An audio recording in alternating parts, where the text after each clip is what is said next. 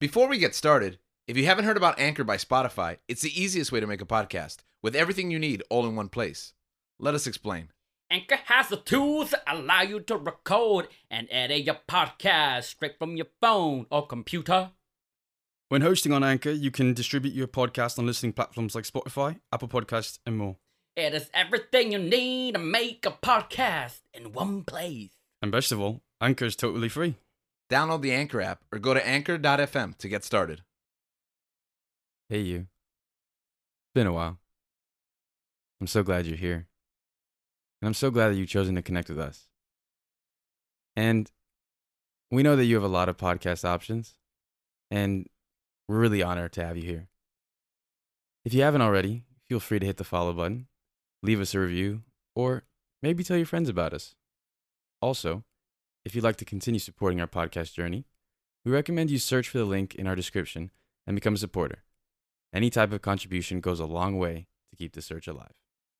Welcome, everybody, to Searching for MacGuffin with your hosts, George? Gabe. And Link. Today, we're going to be talking about theaters, then and now. How we started watching theaters and how they've changed over the years and what it's like in the current climate. Yeah, I think movies are a super important part of our lifestyle. Mm-hmm. And a big part of that has been watching them in first run at the movie theaters, which is the option that we had for most of our lives, for most of the films that we had. Mm-hmm. There's always the movies that you watch at home, but the movies that you rush to watch, that you have that initial experience and response, for many years our only options were the movies, the movie theaters. So with that comes different lifestyles, different habits. Not all theaters are equal, and not all movie goers have the same experience. I don't know if you remember the first time you stepped into a theater. I remember for me, it was 1992, and my father took me as a treat for the first time to watch Batman Returns. Wow. And Batman Returns was the sequel to my first VHS tape that I can remember, which was Batman 89. So this was a momentous experience. And I don't think I ever looked back. I just became fascinated with this room that you pay to go in and share in a communal experience. What about you guys? I think for me, technically the first movie I went to the theaters was The Phantom Menace. Do I remember that movie? No. Am I thankful for it? Maybe. But I remember that I mean, Star Wars is a big part of our family, and it was just, I remember that, I can remember going, I just don't remember what the movie was about. And the following films I think that I started to remember being at the theaters for was the Lord of the Rings trilogy. Yeah. And subsequently the Star Wars prequels. But I think the Lord of the Rings has really stuck with me.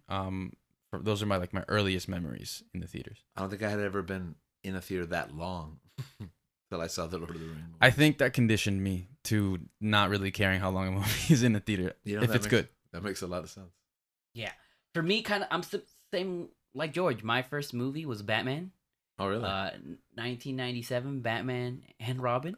Okay. What a classic. The classic, the best Batman not quite ever. on the same The best level. Batman movie ever made. I don't think that's Academy Award winning, or should have been. George I don't Clooney. know. I don't know why Arnold didn't win. Or Chris O'Donnell. No, Arnold Okay. didn't win a best supporting actor. Fake lips. But yeah, that was the first movie I ever watched in theaters, and Rubber I was- lips. Was it rubber? I thought it was Rubber lips. No, I yeah. thought it was plastic. Thanks for the correction. but yeah, so it wasn't the best movie to go to, but it is what it is. You know, it wasn't the best movie, but it was your movie. No? Unfortunately, yeah. Unfortunately. So we lived and we got older and we stopped being taken to the movies by our parents, and instead we ended up having to pay for movies ourselves. Well, technically, you guys paid for us. Really? How? You and my sister paid for me. Really? We used to pay for your movies? Maybe for Link, not for me. Yeah, this is. You were younger. Oh, that's true. Your first movie was. But I'm pretty sure money was sent with me. Oh, okay. Oh, okay. So eventually, we had to find a way to watch all these movies, and it was funny because for so many people, like my friends growing up, movie going was like an event. It was like, oh, we're gonna watch that movie. But for me, it was a habit. It was like, what movie am I watching this week? Yeah. Sometimes 2 or 3 movies. During the weekend, yeah. Yeah. So it used to be find the cheapest time, earlier, find the cheapest theater. Oh, dollar theaters. Did you guys ever get to experience dollar theaters? Nah. Later on in life. Really? Yeah. Where? In Tennessee, and there was one in Orlando, I think, as well.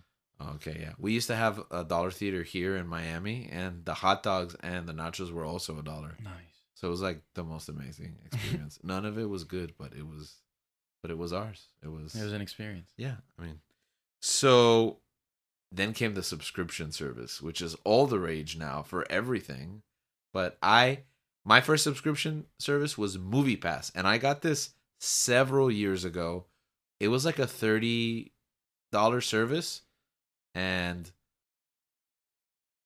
I got it so that I could, basically watch the movies that I wanted.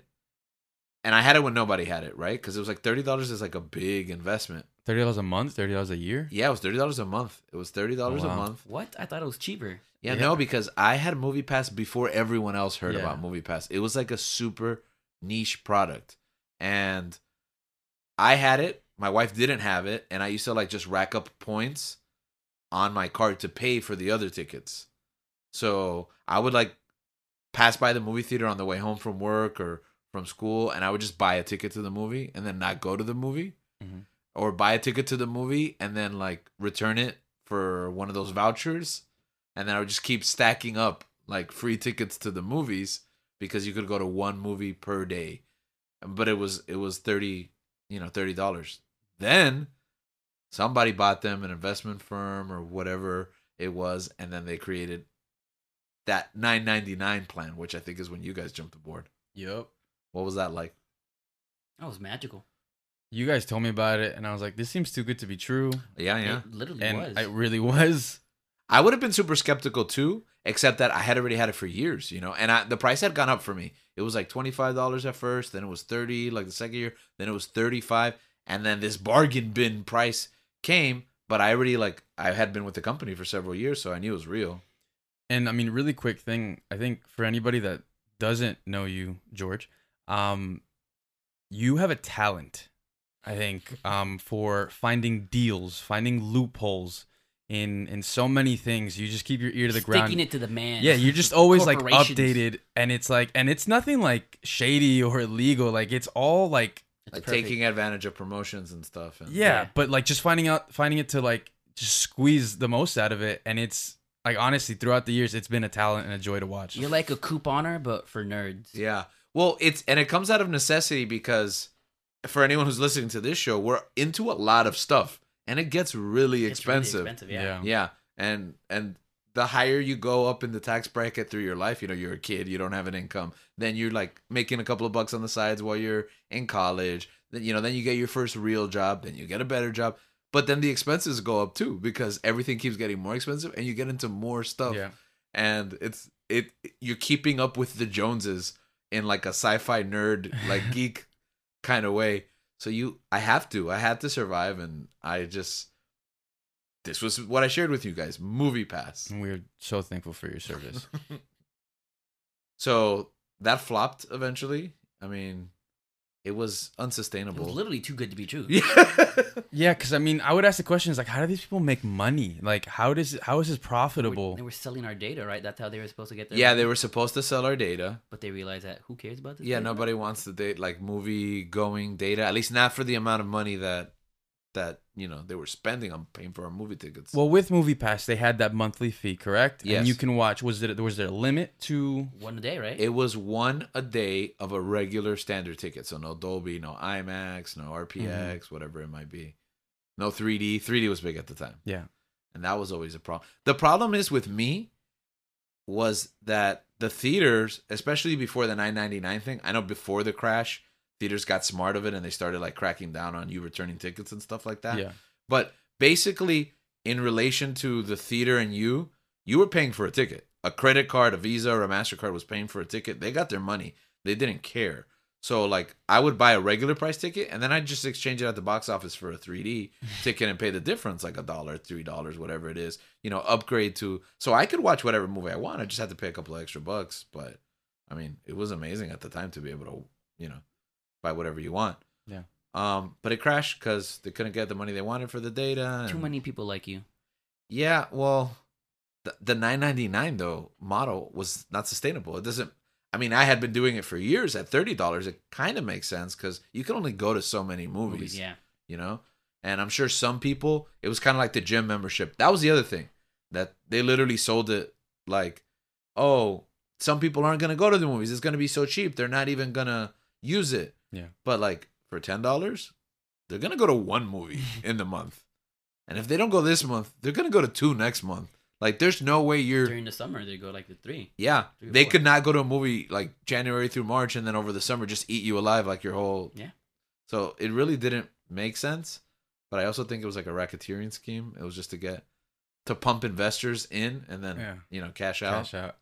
I mean, I remember when as it was collapsing, like literally seeing it, like we were just getting updates and tweets and just updates on Reddit, and I remember just seeing it like it's unraveling. People were pulling out. Like the service wasn't really working. People were at theaters like causing like there was like a ruckus and stuff like that. Yeah.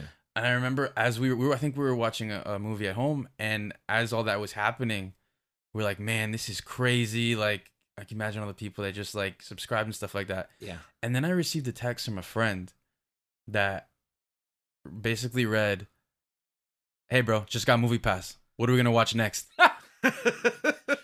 As it was falling apart. And that was like I showed all you guys, and then we got a good laugh out of it. And I think one of you posted on Reddit, and it got pretty popular. I remember they ran a promotion near the end where they're like, "Oh, prepay for the whole month, for the whole year. I'm sorry, and it'll be cheaper." And then people were asking me, "Should I do that?" And I was like, "Don't do it. Don't do it. This isn't gonna last." Some people did anyways. It is what it is. Some of them got some money back, but I remember when it crashed for me. I was watching that Rock Skyscraper movie. I don't remember what it was called. Skyscraper. It's about grind. It's about power. We stay hungry. We devour. Is it really just called Skyscraper? I'm pretty sure it's just called Skyscraper. Well, so I was gonna watch Skyscraper for no reason, I guess, just because movies are free, and then it wouldn't work. It was like, oh, you can only watch it like at 9 at this theater, and I'm like, wait, what? What now? So I was already at the theater, and I was like, all right, this is the time. I'm gonna subscribe to AMC A-List. It's happening. Wait, why were you watching that rock movie? I mean, it was because your brother wanted to watch it. To be honest with you, Were you gonna ask him why didn't you invite him? No, I would I not don't want. I would not want to watch that. no, I don't think he even lived. Or were here. you in I California? was in California. Yeah. I didn't want to. But I still wouldn't want to watch that. I think he was like, hey, they're saying good things about the Skyscraper movie, And I was mean, like, you have Movie Pass, yeah, so and I was why like, not? Yeah, it's free, whatever. I already paid for I it. wouldn't waste my time on that. So I got AMC A-List, right? If Movie Pass walked and then crashed and burned so that A-List could walk, that kind of became the thing. The pass. How long did we have it before theaters closed? I want to say like 2 years. Yeah, Yeah, something like that was that. a Yeah. good while. And it's been a nice ride. Well, for anyone who doesn't have A-List or doesn't know how it works or was confused during this entire Movie Pass conversation, what is AMC A-List and how does it work exactly? Well, basically, AMC A-List is basically what George was saying, how Movie Pass crashed and burned, and the Movie Pass walked so AMC could run, basically. It's a subscription-based service where you pay, it's a different amount, it's a different fees depending on the state, depending correct? on your state. Yeah. So it's roughly around $22. It's like 20, 22, or 25, depending on what state you live in. 25. Yeah, I think if you're in New York or California, it's 25. But like, Man, if you're in New York or California, like one ticket to the theater is like $25. that's true. And basically, you pay that monthly subscription fee, and you get to watch, I believe, 3 movies a week. Mm-hmm. And it's any format, really. IMAX, Dolby, 3D, which honestly, like George said, one ticket to that basically the service pays for itself. Yeah, and also this model makes a lot more sense because you're more limited. You only got 3 movies, but I mean, come on, most normal people, you're not gonna have time for more than that.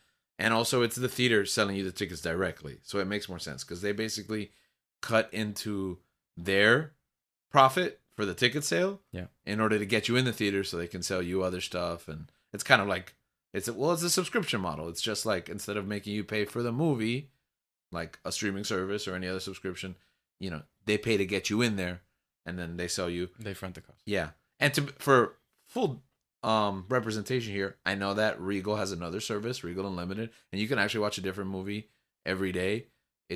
You just have to book them in person, otherwise they charge you fees and stuff. So there's other models like that. We just don't have experience with it. We've been with AMC for the last 2 years, and I think that this created movie going and theater as a weekly, culture for us. So where were you at right before theater started closing in 2020? What was your movie habits like? How often would you go? What would you watch? With whom? I'd go with you guys whenever you guys went. You want to go with other people? Yeah.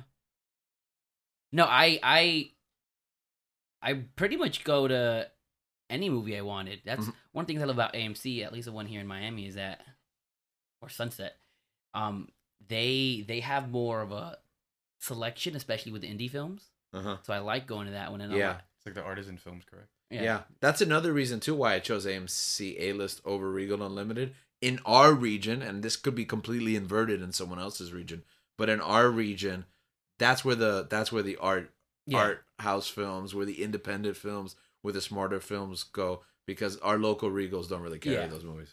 Exactly. So I would watch any movie I was interested in. And I knew for sure I was going to get the big blockbuster ones with you guys. And I knew for sure that if I wanted to watch an indie movie, you guys would probably be interested in it too. Right. So I wasn't worried about going by myself because, hey, you want to go watch this, Gabriel? I'm like, yeah. All right. So that was my movie habit. Just going with you guys and with friends as well. But mostly you guys. Yeah, so for me, I was still in Tennessee at the time in college. And I basically was like the AMC spokesperson for my friend group. Before the pandemic, I was with A-List. I was going to the movies almost every week when there was like a significant drop or like a thing to do in the weekend. Small town, there's not a lot to do. So movies are always a good deal. The movie theater was like 25 minutes away. And so it was their biggest format. The best format was IMAX only. They didn't have any Dolby. Okay. Which I kind of missed out on, like some big films. But it's still fine because IMAX was like my Dolby. IMAX was everything, and I would always go to IMAX film unless it was something that didn't have that premium format. But definitely, I was convincing people. I was like, hey, you guys want to watch a movie like during the week? It was especially like on Tuesdays, since they had like discount Tuesdays. Yeah. So general tickets were like $5, and I just convinced them like, hey, like, do you want to come? I had with me, inviting people and bringing people to the theaters. I would pay for their tickets, and then they just send me the money and just rack up those reward points. So I never really had to pay for concession for food. You can invite a friend every once yeah, in like a if while, you want to come go on a tickets. date. So it's like it was basically just paying for itself, and I was thriving off of it. And it's like those big movie events, like let's say Endgame or the big blockbuster movies like Star Wars. I was buying like entire rows for people. I remember like for Endgame, that was one of the big ones. I bought like 2 rows for everyone, and I got so many points. I really just $5 reward, $5 reward, $5. And I think that people kind of saw me as like the movie guy, like, hey, Right. I was like a movie agent in the sense of like tickets, like a ticket agent for vacation. They're like, hey, are you gonna go watch this? They're like I was like acquaintances with. They'd be like, hey, you're going to this? I heard you're going to this movie. Do you think you can get me a ticket? Or like I was the guy that like gets the seats for people.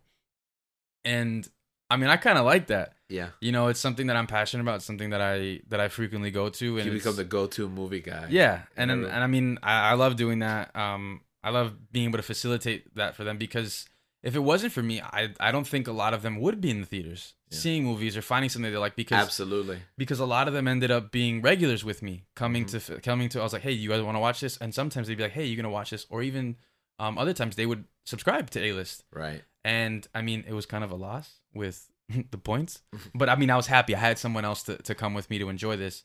And sometimes it was just, sometimes I would go by myself. No one like could come, and I'm not a person that needs to be with somebody else. I just like enjoying the movie. Serves as a distraction sometimes. And I remember one time I was going through like an emotional issue. It was like a breakup, and I ended up going to watch that Predator movie, Oh, the most recent one. was that a pick me up or was that a... No, it sent me down a darker hole, but I got over it. It reminded you of her, huh? No, officially. You know what's funny, because, like I said, I'm an introvert. I don't like doing many things with people. Mm-hmm. Video games, I'd rather play by myself. Right. I know you guys talked about like the social aspect of video games. But going to movies is one of the few things where I really enjoy going with people. Mm-hmm. I don't mind going by myself, like you said. Like, if no one wants to go to a movie don't want to go to, they don't want to go to, no problem. I'll watch it and I'll be happy because I'm watching it. Mm-hmm. But I don't mind. I love going to movie theaters with people. I love that. One of the few things that I'm happy to socialize in. Yeah. You both mentioned the social aspect, which is huge for theater going and the theater going experience. Part of that is being able to share the art of film that, you know, we all love with our friends and our family. And the other part of it is sitting in a room with complete strangers and kind of having a sort of communal worship, right? Where you're a shared experience, right? Where you explore these narratives, these stories, and you can look around the room or you can hear and listen to those reactions. What's one of the high points of your theater going experience? Oh man, so for me, nothing. Maybe Endgame probably. Okay. But the highest point for me was when The Dark Knight Rises came out. AMC had this promotion where you could watch the whole trilogy that same night, right? Mhm. You'll start off with Batman Begins like at 3 p.m. And then you go to The Dark Knight at 6 p.m. and then at midnight you'd watch Dark Knight Rises. It was And beautiful. we did that. And that was like the best day of my life. I loved that day so much because we spent it with people I love, good friends who also love Batman. Like I said, Batman's special to me. He was the first movie. It was the first movie I ever watched. Right. And not only that, I just love the Christopher Nolan Batman trilogies. The Dark Knight trilogies are great. They're some of I think, the best comic book movies out there. And the fact that I was able to watch all three of them in that day, it reminded me, man, how good is this Batman Begins? It really hammered it home. Dang, Batman Begins is great. I also loved watching it with like a gamut of different type of people, because there were some who had seen the movies 50 times. There were some who it'd been a long time, so it was like they were new again. And then there were literally people who had never seen a Batman movie. So it was literally like 6-7 hours of completely new Batman content for them. Like, weren't even really into Batman. I envy them so much. Yeah. It was quite an experience. But yeah, so that was like, I peaked there in life. I mean, I was kind of happy with that experience because I was watching Batman Begins and I was like, hey, it's not Tom Cruise. This is Christian Bale. Yeah. And I love Christian Bale now. Yes.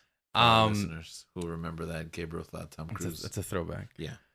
But I think that experience is very up high on my list. And I mean, for the sake of variety, I'll go with a different cinematic event. Mm-hmm. And that would be with the MCU, with Avengers Endgame.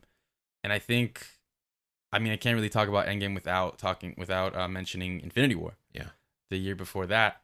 And I mean, and those like those blockbuster events, those big movies, I think that, I mean, the reactions are something that people will always remember. Mm-hmm. It stays with you for a long time. And I remember in Infinity War, when the movie ended, like I remember when Thor's entrance into Wakanda, everyone's freaking out. Like that was one of the biggest cheers moments, or pops, if you will. And so I thought I would kind of get that reaction toward the end, because it was like, that's gonna happen. But when I tell you that the end of Infinity War, how it ended after the snap, you could like the tension in the room was palpable. You could feel everyone just deflate. Yeah, everyone is like just unified depression, even though we know it's not real. Yeah, like it visibly affected people. I mean, including myself. Everyone was just like, "What just happened?" And that was a different experience, because usually like everyone's like cheering and everyone's having a great time. Mm-hmm. But that one's like, it's collective depression. Yeah. And it's like, it's you feel it more in a group. Yeah. And you expect it in like a small group, like at some indie film, which you know it's about some kind of horrors of humanity, right? Exactly. But you don't expect it in a big tentpole film. Exactly. So then moving forward, we go through that year, then Endgame comes out. And for me, like, there was a lot of things growing up to it. It was my senior year of college. Just finished a soccer championship game, which we won, thankfully. And then, to be honest, the game was in my rearview mirror. Or like, to be honest, if we went to extra time, I told my friends, I told everyone there, if we went to extra time, I was gonna leave to meet my showing, to get to my showing. What? You have to. I told him, I was like, listen, Whatever it takes. this is exactly, this is, I was using that for like a month straight. This wasn't like, I wasn't messing around. Like the soccer game, it's like, listen, okay, that's fine. You guys enjoy it. You guys have fun. But if it's extra time, I'm gone, because the showing was like So we're tied. There's a minute left. I'm gonna auto goal. Yeah. Sorry, We're guys. losing. Sorry, guys. You just got to do it without me. That lecture would have been really bad. I was the captain. So, but anyways, half of my soccer team was going to that showing with me. So Did it drive you to win, or it pushed me? I think it did push me. I watched the trailer right before the game, like I did with the other one. But so we thankfully won, and then we're just racing over. We go get we shower, we change. I put on my Captain America t-shirt and my giant Tony Stark Iron Man helmet, okay, and we are on our way to the film. And that's one of the things, getting to the film before you're even in the theater. It was such like it's a surreal experience, because everyone's buzzing. There's so much tension before you even get in there. Everyone's excited. People dress up in costumes and things like that. And it's different. Yeah. So once we're in the theaters, everyone's still excited. Whatever. We watched the movie. Before we watched the movie, I actually recorded a voice memo to record the reactions that the theater has. Really? And I still listen to it sometimes randomly. Like, I'm just like, voice memos. Let's see what they got. And I can just pinpoint every moment that happens, every like crowd reaction. You have your own watch along tape. Basically. But it's like, I'm not even watching it. I'm just listening to it. But like, even just listening to it can take me back. Like when Thor picks up the when Cap picks up the hammer. Yeah. That was incredible. When it's just, there's so many, like, I can't even describe all of them. There's so many moments that it's it's unbelievable. And to me, it's probably the most special, if not for the Dark Knight trilogy. But I don't think I've ever experienced anything. I don't think I will, to be honest. Yeah. It was such a moment that, I don't know. Moment in time. Right? Yeah, it was beautiful, and I'm happy that I was able to kind of get a little piece of that with the voice memo, with the voice notes, and kind of just to keep with me, to take it with me. And if anyone wants to listen to it, I can share it with them, like if they didn't get that experience. Yeah, which audio I feel time like, capsule. Yeah, I feel like everyone more or less did. But yeah, that was just incredibly special to me. It almost sounds ridiculous the way that you describe it, but that's what we look into on this show, because these stories, they engage with us and we see ourselves reflected in them. It's almost like losing Infinity War was like losing an election or some kind of great tragedy, and then the triumph of Endgame is like collective celebration, like, winning one with the team, like larger than us. And yeah, like you're in there with them, and it's a special experience. And I don't know, I can just, there's a video out there of me after watching the film, with me in my Iron Man helmet and my head just in my hands after like witnessing what I just saw. Obviously I was sad, spoilers for Tony, but just, it was just so much. It was just so much epicness. I mean, for lack of a better term, I really can't put it into words exactly what I felt. But yeah, that's just extremely special to me. Yeah. You guys mentioned tragedy. You guys mentioned triumph. You mentioned new discoveries, surprises. It's funny because for me, my high points, you would think it'd be Link's answer. It's comedy. It's humor. It's laughing on the floor in a theater full of complete strangers. I'll never forget. We were in New York. We were visiting, me and my wife. And everywhere we go watch a movie. Even though we're traveling, like we have an agenda of like all the important things, but we still find time to sneak in a movie to remember that trip. And I remember Nacho Libre had come out, and it was like the dumbest movie, and we didn't know anything like going into it. We're just like, okay, Jack Black is a Mexican luchador. We've talked about like my passion for professional wrestling. You know, we like comedy films, so we paid like $20 for a ticket on Times Square. Like we were having dinner in Times Square and seeing the sights, and we thought we'd pop in. The movie was short, and we didn't know what to expect, and we were just on the floor laughing.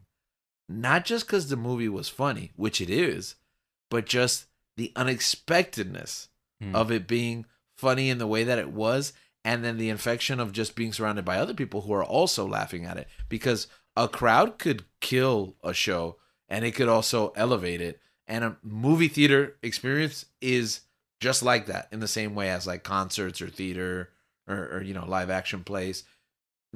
So the fact that we were all on the same page. And then the other time that I laughed was I went to go see, not a midnight release, like a 10 p.m. release of Snakes on a Plane. I think it came out at 8 or 10 p.m. I know I didn't go at midnight. I wasn't that hardcore. But this movie like was basically, for me, the first meme film where like everything about it was being memed.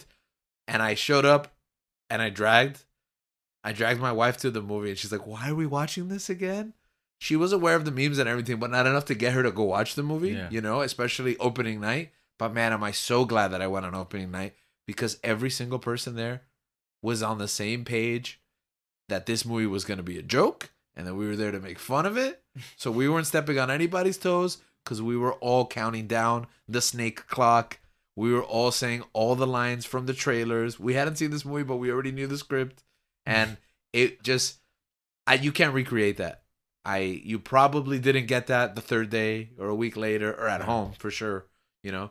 And these experiences, they defined what would keep driving us back into these dark rooms with strangers to listen to other people's stories. But all of that was taken away from us with the pandemic closures. So last year was a hard year for theaters. And I don't know how you guys reacted to it, but for a while there, I questioned whether we would be coming back to them.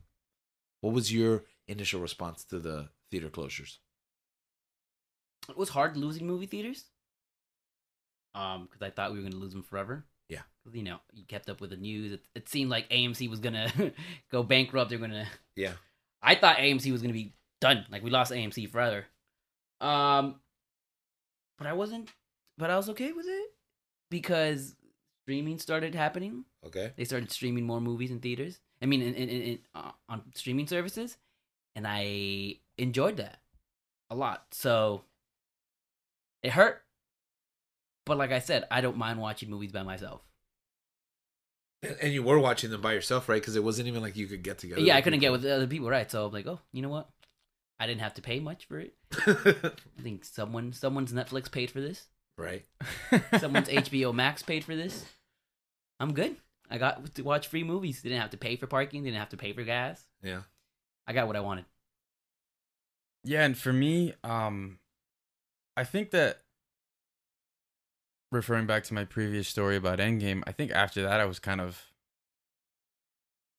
not exhausted, but it was a lot that I went through. Mm-hmm. And so I was still going to watch movies, but I don't think it was as like I need to be there. I need to be there opening. I was still trying to attempt, but it wasn't. I didn't have this. It wasn't the same passion. I feel like sometimes I needed a break. But I was still going, and it started building back up when Rise of Skywalker was coming out. Mm-hmm. And I mean, I had such hype for this film, and what could go wrong? Yeah, it was. I think that's a story for a different time. But then after that, I started watching. There was some quality movies coming out, and it was a weird start to the year. But they did have some really good movies like 1917, Bad Boys for Life, Little Women. I really enjoyed The Gentleman. Yeah. I really enjoyed that one too. And the last movie I actually saw in theaters before everything had started was Harley Quinn: Birds of Prey. That was around like February. Mm-hmm. And then the pandemic came and everything closed. And I was like, well, what's going to happen? Because, I mean, there are movies slated to release. When are they going to come? I remember like James Bond was one of them. Wonder Woman. Mm-hmm. Wonder Woman, exactly. Yeah. And Black Widow. Right. and I was just kind of like, oh, what are they gonna do? Because Dune. there was a film, there was a movie coming out, The Invisible Man. Yeah, The Something like Invisible Man. Yeah. Yeah. That I movie watched was- that right before the That movie was pandemic. supposed to come out, and I think that was one of the first ones that I remember Mhm. being like a straight to No, it video came release. out No, to we Came out watched in it. We theaters? watched It it had a in movie really theaters. small window before the pandemic. Before it so it happened. was still running in theaters. Okay. So once the theaters closed, like it went straight to like it skipped the normal like cycle. Like it would have still been in Yeah. theaters, but because theaters were closed, it was there way early. So you might have missed it and it felt like right away. But Gotcha. yeah, I saw it before. What was the last couple of movies you saw in the theater? I want to say, man, that's a hard one. I want to say all the movies leading up to the Oscars. Mm-hmm. Little Woman, Jojo Rabbit, Yeah. 1917. But that was the year, that was December, January. Yeah. So maybe Birds of Prey. I know we watched The Invisible Man together. Mm-hmm. I know after the Oscars we saw Birds of Prey and we saw Invisible Invisible Man. Man. So I think probably The Invisible Man. Did you ever watch Sonic the Hedgehog? No, unfortunately not, because I love John Ralphio, but I didn't get to watch I it. didn't either, but I heard the movie was good. Did you watch Call of the WAP? That's Harrison Ford, right? Yeah. That was pretty good too. I saw Emma and then I saw Onward. I took my nephews to see, or cousins to see Onward. And then theaters closed and it was on Disney Plus like in weeks. And I was like, man, I went to go watch Onward for no reason. I mean, it was fine. It was a good movie. But it was just funny, that experience of like, I just saw those movies in theaters and now everybody can watch them at home, especially Onward because it was free. But it's really strange now. Like once they started sending some of these movies straight to home, because when I was younger, I'd watch a movie in theaters, and this is before Movie Pass or A-List. Before I could rewatch a movie, I had to actually pay again, Yeah. and I really couldn't go by myself because I was young. Mm-hmm. And so basically, I would watch it once, and if some of you guys went to watch it again, awesome, good for me. But most of the times, it was only just once. Yeah, and it was going to be months before you could ever see it again. Exactly. And there was moments in certain movies where like, I want to watch this again. I want to see this again. And like you said, it'd be months before they came out on DVD. And to have those movies come straight, like either just watching it in the theaters and then having it, or just coming straight to home, was really like, it was really weird. It was really strange. I was welcoming it, but I also thought it was, I don't know, it was such a culture shock to me, I think. No, I loved it. As soon as they started doing that, I'm like, this makes sense. I hope Yeah. this is a model that we move to.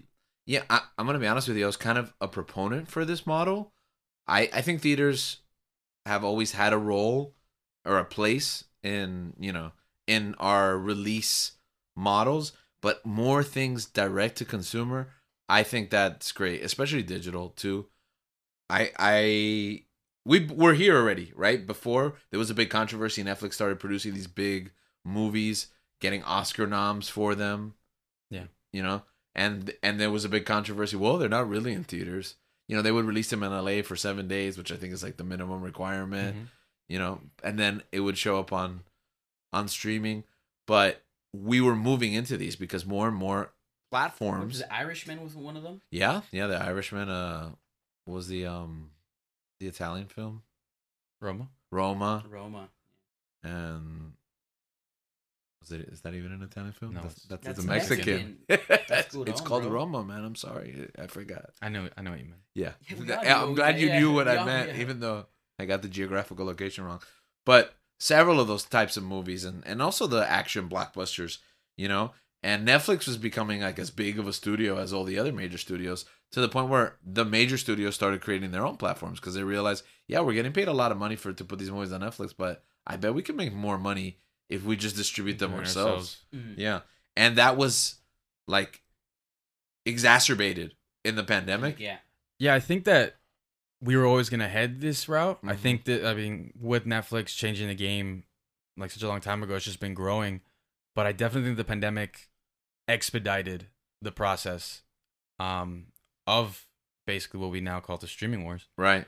And for better or worse, it's here, and I don't know how to feel. I mean, I'm happy because I Mhm. think in the world we live in today, I think the consumer wins. Yeah, I yeah, think exactly. so too. That's why I like it. And I think, I mean, I completely agree with you, but I think that for me, there was a moment during the pandemic, and I mean, it still could happen,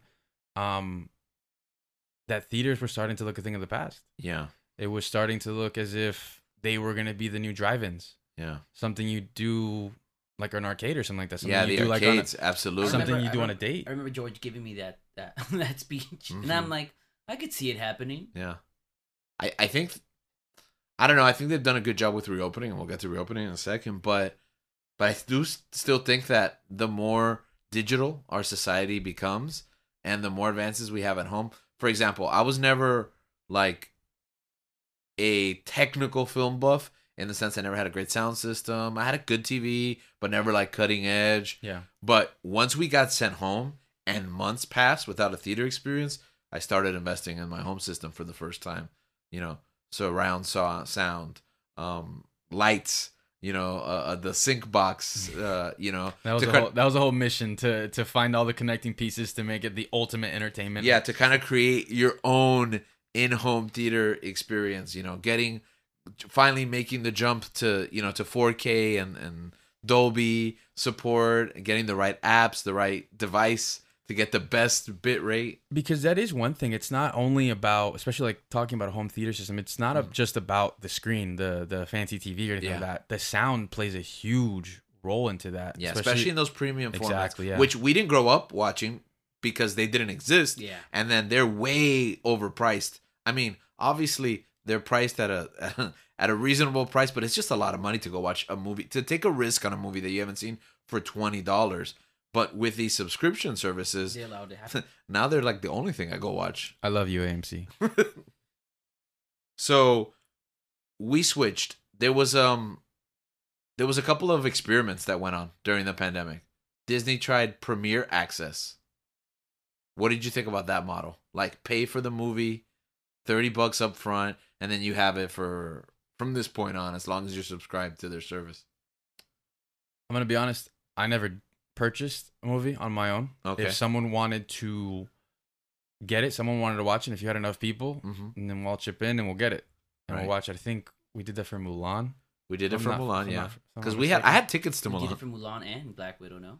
I'm going to be honest with you. I did it with someone on my account for every premiere. Like, I did it for Cruella because the kids and the families, you know, that are in my family, they wanted it. I did it for Jungle Cruise too because we still weren't ready and we wanted to watch it, and we were kind of starved for content. Yeah. And it was $30, so it was like, okay, 1, 2, 3, 4, 5, you know, divided by 30. It's easy to pay for it, and that's it, and it's there.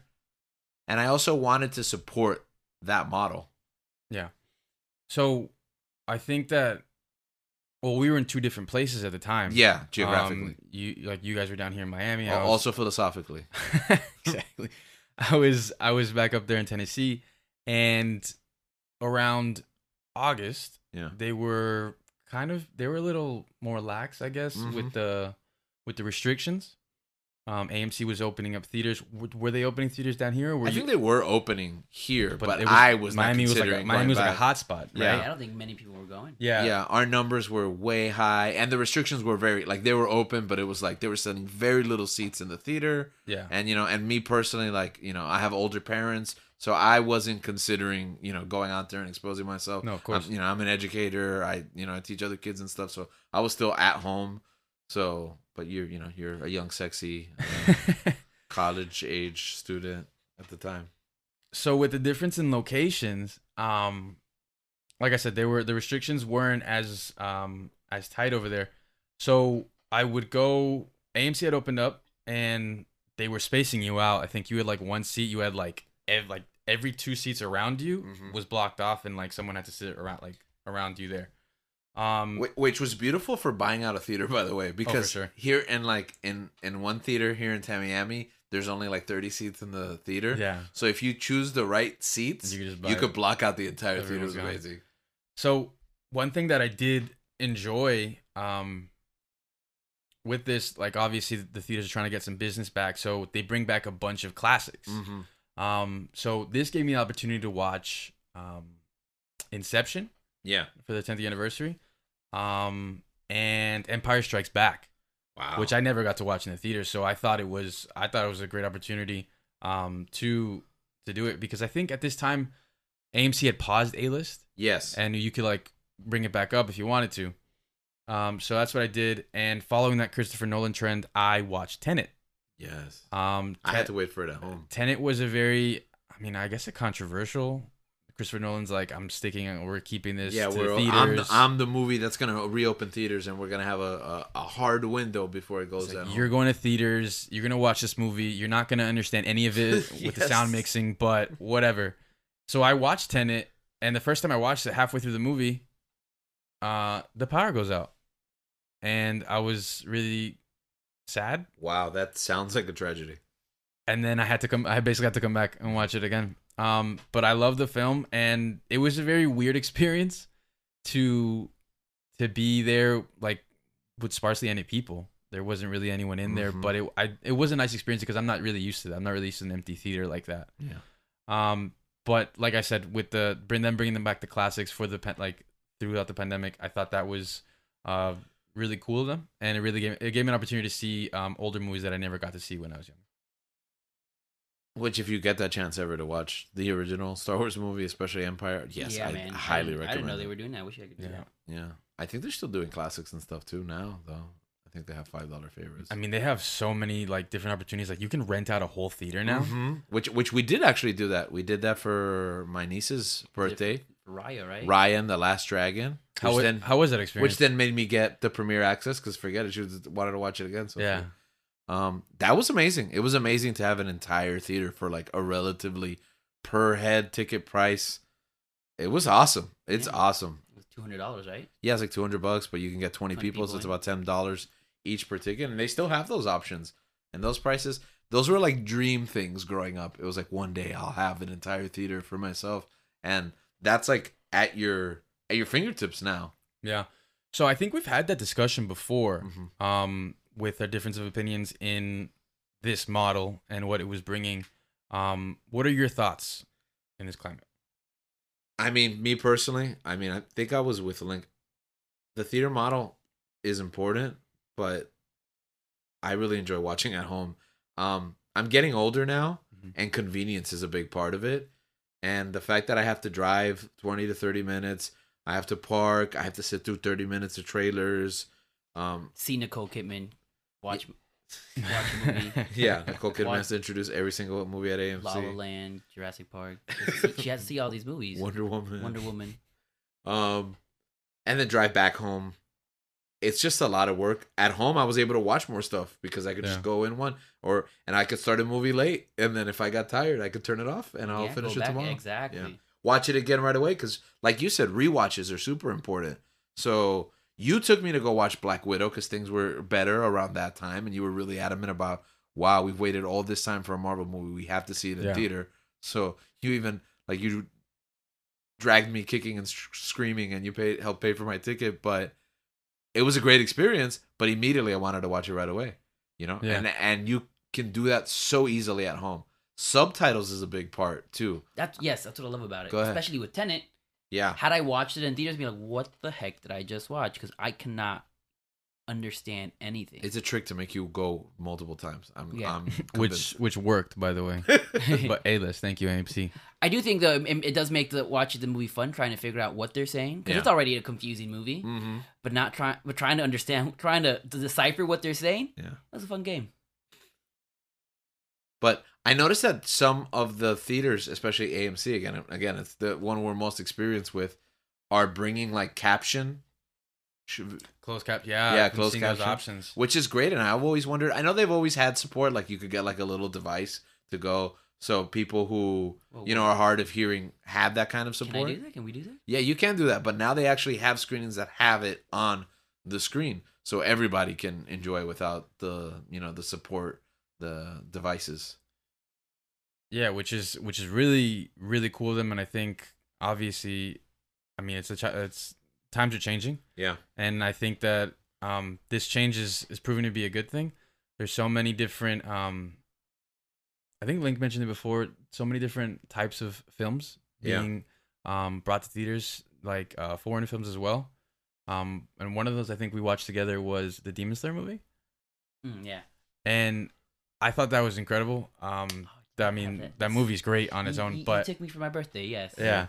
And so, but they had that film like I hadn't seen that before. But they have which is was Was new it to me. Was it a Fathom event? No, it was like Okay. they were just putting it out in theaters. Yeah. But they had the English dub and they had it sub. Yes. And I thought that was really cool that they had the option to do both.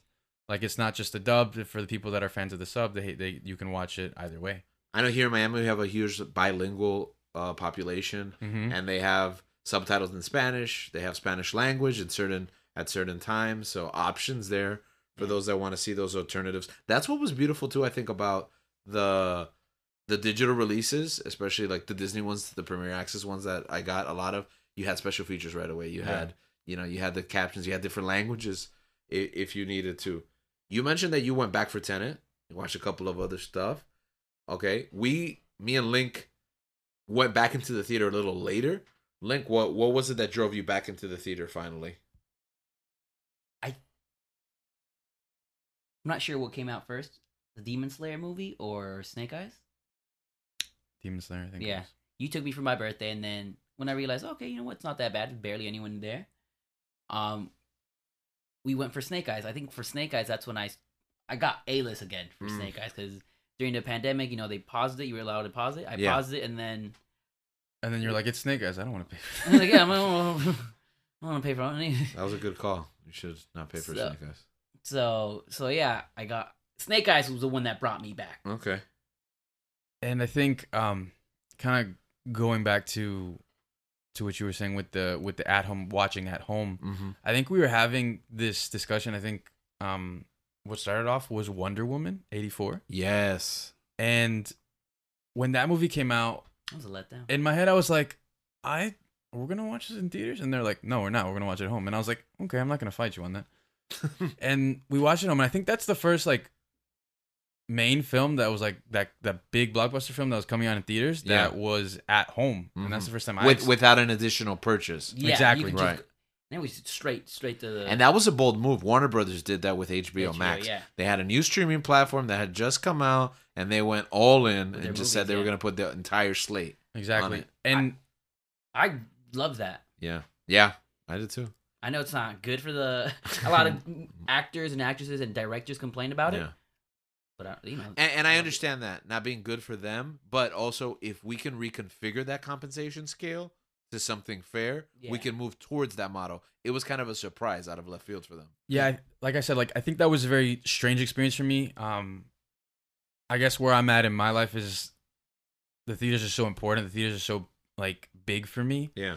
That I don't think anything can replicate that experience. So I'm always a proponent of if I can watch it in the theaters, I mean with A-list, of course. Yeah. And I think that's a big draw for me. It's like if I'm paying for A-list and I want to check something out, I can go check it out. And that experience for me is just different. Like being in there, it doesn't even have to be with as I've seen it. It doesn't have to be with other people. I do enjoy the social aspect. I don't talk to anyone, and I don't know any of them. But it's obviously you have to be careful and safe in this environment. But nothing's gonna replace watching a movie in theaters for me. But what I have seen is with Wonder Woman 84 especially, I thought that movie, I mean, I wasn't a huge fan of it. Yeah. And after watching it, like when I was watching it during that experience, it was kind of like people could go to the bathroom. I think I was more inclined to make jokes or to talk through it. I wasn't as focused in the story. And it just so happened that the movie for me was weak and it wasn't that great. But I did notice that it was like, I don't want to like use a weird word, but it just felt kind of irreverent to the film. Yeah. And I wasn't as focused. So maybe if it was a better film, I would have felt differently. But I think that opened my eyes to, hey, you don't have to watch everything in theaters. Yeah. It's possible. It's like you can take a risk, sure, but it could be a safer bet to just watch it at home. Yeah, I agree with you. It's a catch-22 because we've talked about how your experience can shape your perspective, and sometimes if we do or don't enjoy a film is based on how and who we watched it with and at what time. I thought I enjoyed Wonder Woman 84 more at home. Yeah. Yeah. You enjoyed it in the movie Because it was low risk. It was like, yeah, that was fine. Then I like, then I started think about it, and it's like, oh, wait. Oh, you know what? I'm not gonna watch it. I'm glad I didn't go to the theaters to watch. Yeah, exactly. And so HBO released a bunch of movies, and what I learned, I think, in 2020 2021 was that I don't like a whole ton of Warner Brothers films apparently because a mixed bag is definitely what we got, and every month I was like, this was gonna come on in theaters. They were gonna make me drive to the movie theater and like conceivably pay for a ticket and then sit there. Like, this is a movie they spent millions of dollars on, and I won't at what specific films they're Mortal Kombat, but many of them, it was hit or miss. It was like, oh, this was fine. I'm glad I watched it at home. Oh, this was. I mean, was there a standout HBO Max title? Dune, yeah. I mean, we waited all year for it though. Oh, like at the beginning of the year? Yeah. Like, listen, I feel like I'm a slave. I can be a slave to the moment, slave to the hype. Yeah. So when the Mortal Kombat trailer dropped, I was like, man, this is kind of hype. I was like, but then be careful, guys. But then you were talking to me and you're like, this movie's gonna suck, and I'm like, is he right? And then you were just like, we're just gonna watch at home. And then when the reviews came out, people said it sucked. I didn't watch the movie for like a month after, or 3 weeks, right before it was about to come off of HBO, and I was like, yeah, this movie sucks. I'm glad I didn't watch it in theaters. I'm sorry to those who like that movie. Yeah, I'm sure. And for those that worked really hard in making the movie, I'm sure you had a really good time. I'm sure you had your hands tied. You would have liked it to be better. But I think that just emphasizes the point that I really don't have to watch every movie in the theater, because you're right. A lot of those movies were gonna come out in theater. Yeah. And if I went to go watch them in theaters, I would have been like, man, maybe I just wasted some gas. Yeah.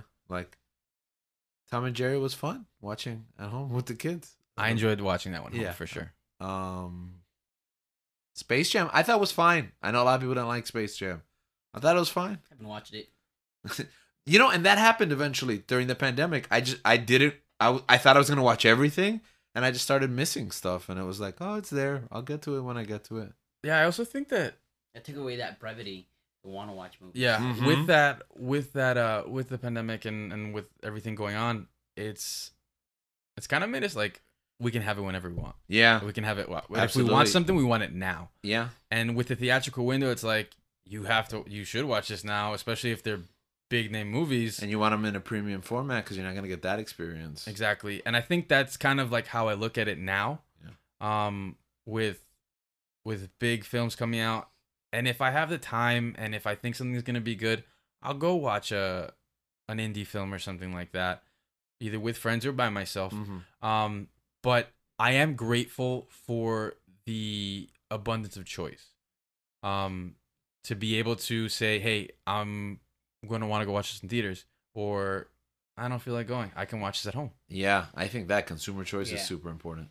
That's what. Yeah, this is why I love this model so much, because we get to decide. Mm-hmm. It's not a movie theater trying to decide for me. I get to decide. Yeah, I also think it puts pressure on them to deliver a quality product. I'll give you an example. Do you think so? I think so. I think they could rest on their laurels. After seeing what Netflix does? Yeah, but I think, for example, F9, the Fast Saga, I was convinced to go watch this in July. I didn't re-up my A-list. I forgot that we watched that, yeah. I did. I paid for a movie ticket, a full Dolby Experience ticket for this movie. And I waited because I wasn't sure at first, but I heard it was so ridiculous that it had to be seen. So it was a couple of weeks late on it. So I watched it in July, and it was terrible. It was, for those of you that don't know, the Fast and the Furious series is a guilty pleasure for me. So I should enjoy this movie because, I think they're hilariously bad. This one was atrociously bad, and it drove me out of the theater. I was like, I'm not gonna go back to the theater. That's it. And I stayed away all the way till September. The other part was that I paid for this movie, and then just 2 weeks later, it was on streaming. And I was like, you see? And we got these shorter and shorter windows now. Basically, all the major studios are doing 45-minute windows. 45 days. And I said this multiple times when we were we were talking about. It's okay. Yeah, so 45-day windows, Paramount Plus, Universal with Peacock. I forget what other streaming services are because there's 12 50. Of them. You can't really keep track. So basically, every major studio is just gonna kind of skip their home video release. They're not, because it's like 30 days you'll have home video, and then 45 they'll be on streaming. Yeah. And those numbers will change depending on the title. But I also stopped buying movies because I used to buy a lot of movies, and now it's kind of like it's gonna end up somewhere because every movie is a piece of content that someone's gonna grab up. Either one of the major studios produced it, or Netflix, Amazon Prime are gonna bid on it. It's gonna be yeah, because I mean they're basically adding to their vault. They're adding to their collection, and I think that they pay these large amounts of money for a film that's basically what's gonna make the money. It's not like they're gonna have like ticket sales or anything. right. You're buying a title that's bringing. It's like another one. It's like another one for the books. Like you're buying a title that brings more people. It's like, oh, they have this movie. Oh, they have this movie. We should just subscribe to this service. And I think that it's changing the game. I think it's changing the business model, and it's very, very interesting to see these different streaming services and the ways that they're going about navigating these waters. So I think what you were like hinting at, Link, is flooding the market with all these titles and just kind of producing garbage or uninteresting titles. But I think that they have to really think about the movies they're going to spend millions of dollars to put in theaters, because you have to convince someone to go watch them, because in literally weeks they'll be at home, and in literally other weeks they'll be on a streaming service that you already own. So you really have to convince the consumer to go watch it right now. Because in the back of the minds, you're always going to be like, I already have HBO or Peacock or Disney Plus, and I'll get it eventually. Oh, Disney's the other one, 45-day window for their movies. So, what have we watched since then? I did end up going back in September because, I got to have my Marvel movies. So, I saw Shang-Chi. We all saw Shang-Chi. Beautiful. Yeah. Yeah, it was great. I went back for... That's when I reactivated my A-list, because I knew, okay, the next couple of months are going to be big. So I finally got to see Bond and Dune and Eternals, which we won't speak about here. Ghostbusters, Encanto. But a lot of like blockbuster movies, right? Yeah. Is that what you guys are mostly been watching? Yeah, so Yeah. Go ahead, Gabriel. for me, I think we saw pretty much similar movies. I guess some of the titles was Jason Statham in Wrath of Man, which is one of those movies that it's like I kind of like watch with my grandpa. That's one of those movies he like those generic action movies, Right. And I watched it with my other uncle, and we had an alright time. Like he didn't pay for it, so we went on Discount Tuesday. So I had that covered with A-list. We like Snake Eyes, Black Widow. I saw The Green Knight, which Sunset actually had on it was pretty limited release. But I went opening weekend or opening day. I think you did go opening day, actually. Which was because I had a system. I would go play soccer and then go home, shower, and then go watch the movie. Yeah, and then you have the next day off. And those are my Thursdays, basically. Those have been my Thursdays. Mm-hmm. And I watched that, and it was a pretty it's not a blockbuster movie. It's not a huge movie, so it was in a smaller theater, and it was an intimate setting, and it was a nice change of pace because I'm always in the Dolby theater. I'm always in a big like premium format. Yeah. That's funny. Theater. I haven't been in a non-luxury seat in like years. What? Yeah, I haven't seen a movie in a regular chair. I did. I went to. Regular chair. Yeah, because when we go to Tamiami, they have those luxury recliners too. Those are great. I went to a Regal in Orlando. I'm not really proud of it, and I don't know if its gimmick or what it was going for was like retro, like theater from the 80s or something. That's just what theaters are like. We're spoiled. But I went in there and it was, I don't know, kind of smelled like a hospital. The seats were like creaky and... that's why AMC basically almost went bankrupt. They got banked out by investors twice over the pandemic. But the reason they went bankrupt so quickly over the other theater chains is because they've spent so much money on infrastructure, on theater, like renovations, on new chairs, on bigger screens, on digital. Yeah. And all that. How have the movies been doing, the box office performance? Wait, I didn't say what movies I saw. Oh, I'm so sorry. I apologize. I forgive you. I forgive you both. Thank you. What did I do? I don't know. You didn't do anything. I'm sorry. I forgive you. I don't know if I've still forgiven you about Avengers and Colston. So like I pretty much watch all the movies you guys watch. Yeah. Really? That's what you wanted to. That's No. what you interrupted. I didn't get to check. Listen. I didn't get to Same. say I my didn't get to say movies, mine. okay? Mine's ridiculous. You get me? They're the exact same movies you saw. Because like I said, I watch movies with you guys, and I've been going a lot with Gabriel. Mhm. I have seen some movies that I didn't watch with you guys. I went to a Fathom event and watched Howl's Moving Castle. Oh, that's nice. That is nice. And I think that was probably the best movie I saw in movie theaters. I don't know, that or Dune. Mm-hmm. And then I watched The French Dispatch. Oh man, I haven't had a chance. Yeah, to I watch went by that. myself because I think Gabriel was gone that Yeah, I weekend. gotta You catch were that out that weekend. I was by myself. And then Mhm. let me go watch this movie. And I was the only guy in the movie theater. It was just me and a bunch of Wes Anderson Elderly fans. women? No, Oh, like okay. young women. And that's when I realized, maybe I do have a type. And it's the Wes Anderson fans. So I was really happy. So anytime there's another Wes Anderson movie, I'm coming down. You're theaters. there, yeah, I'm you're gonna there. be Opening- there. opening Oh, night. Opening Day night, one. exactly. Whatever variant is out there, you're gonna be there. And then Gabriel and I watched House of Gucci, Oh, Very nice. which I feel like I sarcastically love because of all the terrible accents. And I honestly feel that if Adam Driver used his Italian accent as Kylo Ren, the sequels would be fixed. Because that's a bold. Wow. Repeat that.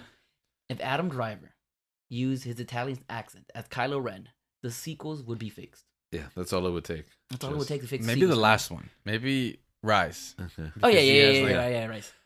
Because I like the other two.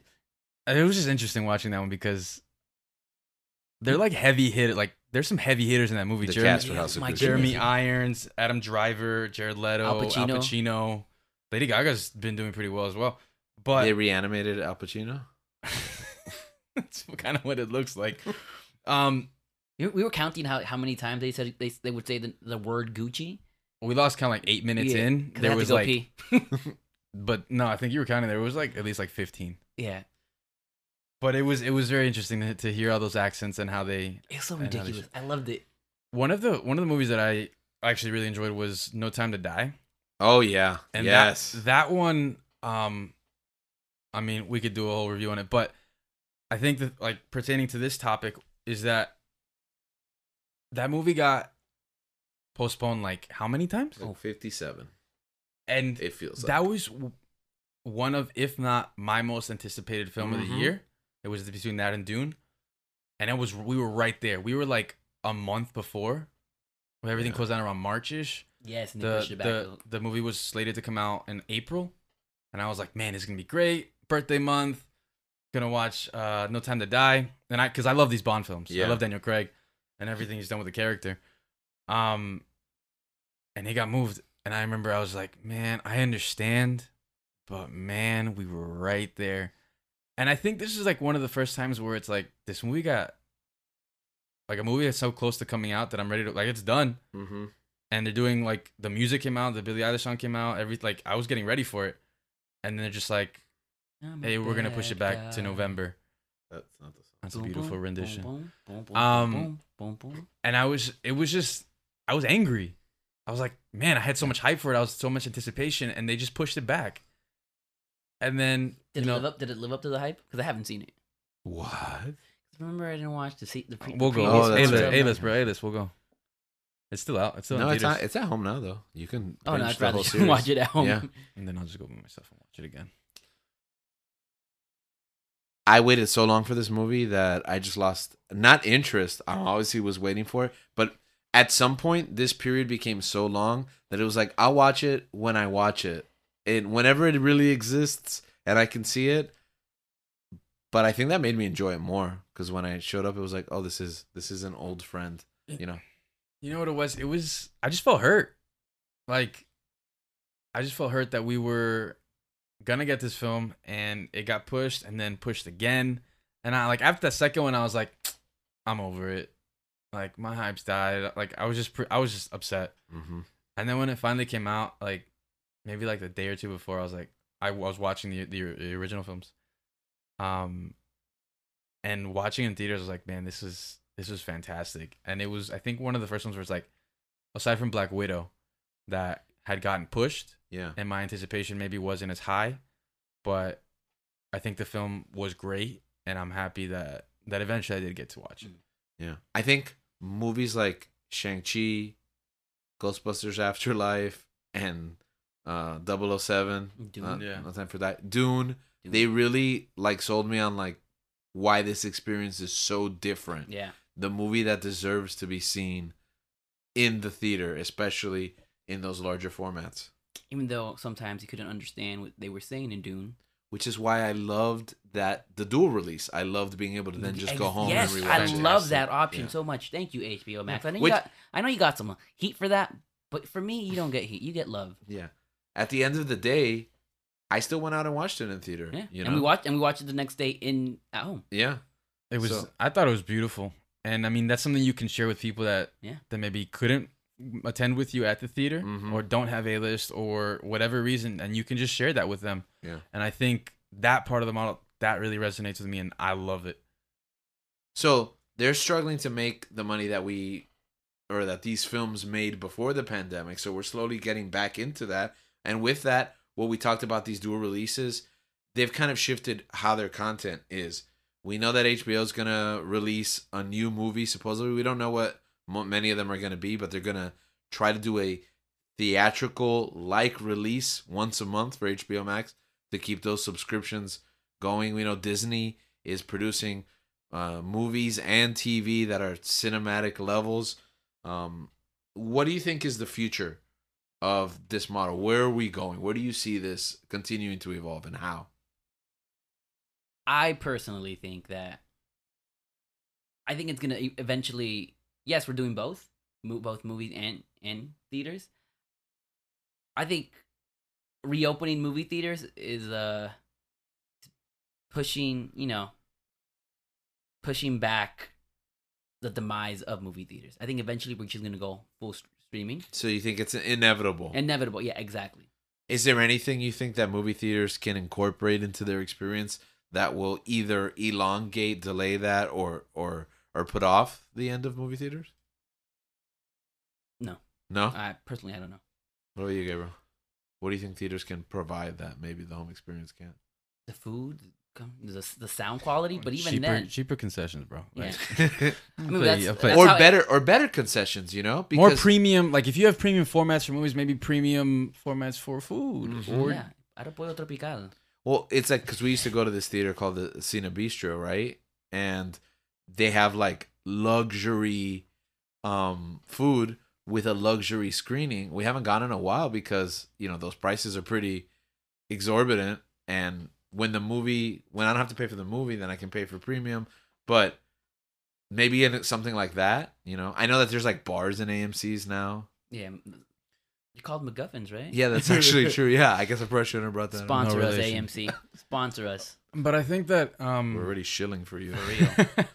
I think that with what's happening now, a part of me agrees with Link that I think this change is inevitable, but I don't think it'll be anytime soon. I think in the heat of the pandemic and kind of towards, I mean, it's not over, but I think when movie theaters started opening up, I think it was looking very, very bleak. Grim. Which is what made us have these conversations Mhm. of maybe movie theaters are going to be a thing of the past. But with these big movies, I think there is going to be a shift. Maybe indie films and maybe small budget films that usually were getting screen time, maybe they won't have as many opportunities to be shown. Maybe the larger blockbusters or the big budget movies are going to be taking more screens because the theaters are realizing, hey, this is what's going to make us the most money and how we survive. I don't want it to go, but the way that it's happening, I think like Netflix and I think Paramount Plus are going to be releasing like new content like every week, a movie like a week next year. I think they were saying that is what they were saying. and that's like, what? That's insane. Yeah. And I think that there's just going to be such an influx of content, such an influx of film. And there's going to be a demand also for creators to provide that content. Exactly. And it's a tough spot for studios, for directors and actors doing the work, what they want to do with, I mean, TV being as big as it is, like maybe traditional actors that are usually just do film, they're going to have to be rethinking all those things. But But they've already been doing that though. but and that's what I'm saying. Like it's gonna, but it's not. I'm not saying it's gonna be like easy for Yeah. them. I think it's a tough position. But I mean, as a consumer, we're thriving right now. Like Yeah. It might be an opportunity too, because you talk about an independent movie getting pushed out even more so than they already were from theaters, because like we have to go to specific theaters that actually Yeah. carry them as it is. But that might be another opportunity, because there might be more eyeballs on those films if they go direct to streaming. If everybody already has Netflix and Amazon Prime, maybe more people will watch that than will pay a ticket out of their pocket to go watch it, especially those movies that don't really benefit much from a premium experience. Yeah. So it might be an opportunity for those kind of creators to find a platform that will be more beneficial.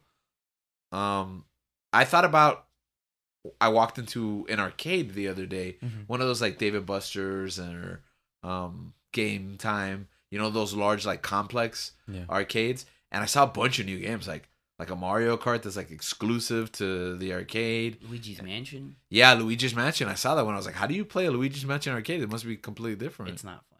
Oh, it's not really? Nah. Well, anyways, I thought, look, here are a bunch of games that don't exist at home, and they're still here thriving in an arcade setting that is kind of like a thing of the past. Maybe movies are going to become a luxury, Like drive-in movie theaters. Yeah, exactly, because they still exist, right? And people go to them. They're just not like a main source of income for the most part. Yeah, I mean, you never know. You really don't. Mm-hmm. You can see trends, but people's tastes are fickle. You never know what people are gonna gravitate towards, or what they're gonna spend their money on. And especially with all these different mediums being presented, it's really fascinating to see. And I mean, I can't really predict that. I can say maybe what might happen, but it also makes it kind of fun. Like, times are changing. It's not always going to be the same. And I mean, I think we need that as a society, as growth. Yeah. I think we live in a world where we have so much at our fingertips. Information is shared back and forth. It all started with just prose narrations. We used to go to the live theater and see actors perform that. And that became less popular as we invented film, and then we created the theaters. Now we can see these stories at home. But these mediums, they continue to exist, among certain circles. We don't stop telling stories a certain way. We just diversify. And we still teach in schools, but you can learn anything from behind your computer screen. And I think that it's amazing that as technology advances, the storytelling methods, they adapt, but at their core, they remain the same type of stories we've been telling our whole lives. We seek to communicate ideas to one another and share our stories with the people around us. And we can sit here and we can provide conjecture as to what direction. But the great thing about the future is that we never really know where it's going. So all we can do is continue to explore this world and try to find that place where we belong. Sometimes it's in a theater hall, sometimes it's sitting at home, but always it's surrounded by the people that we love and by new people that we're one moment away from meeting and discovering. And as we continue to share our stories and explore the stories of others, we seek what that driving force. Until next time, keep on searching.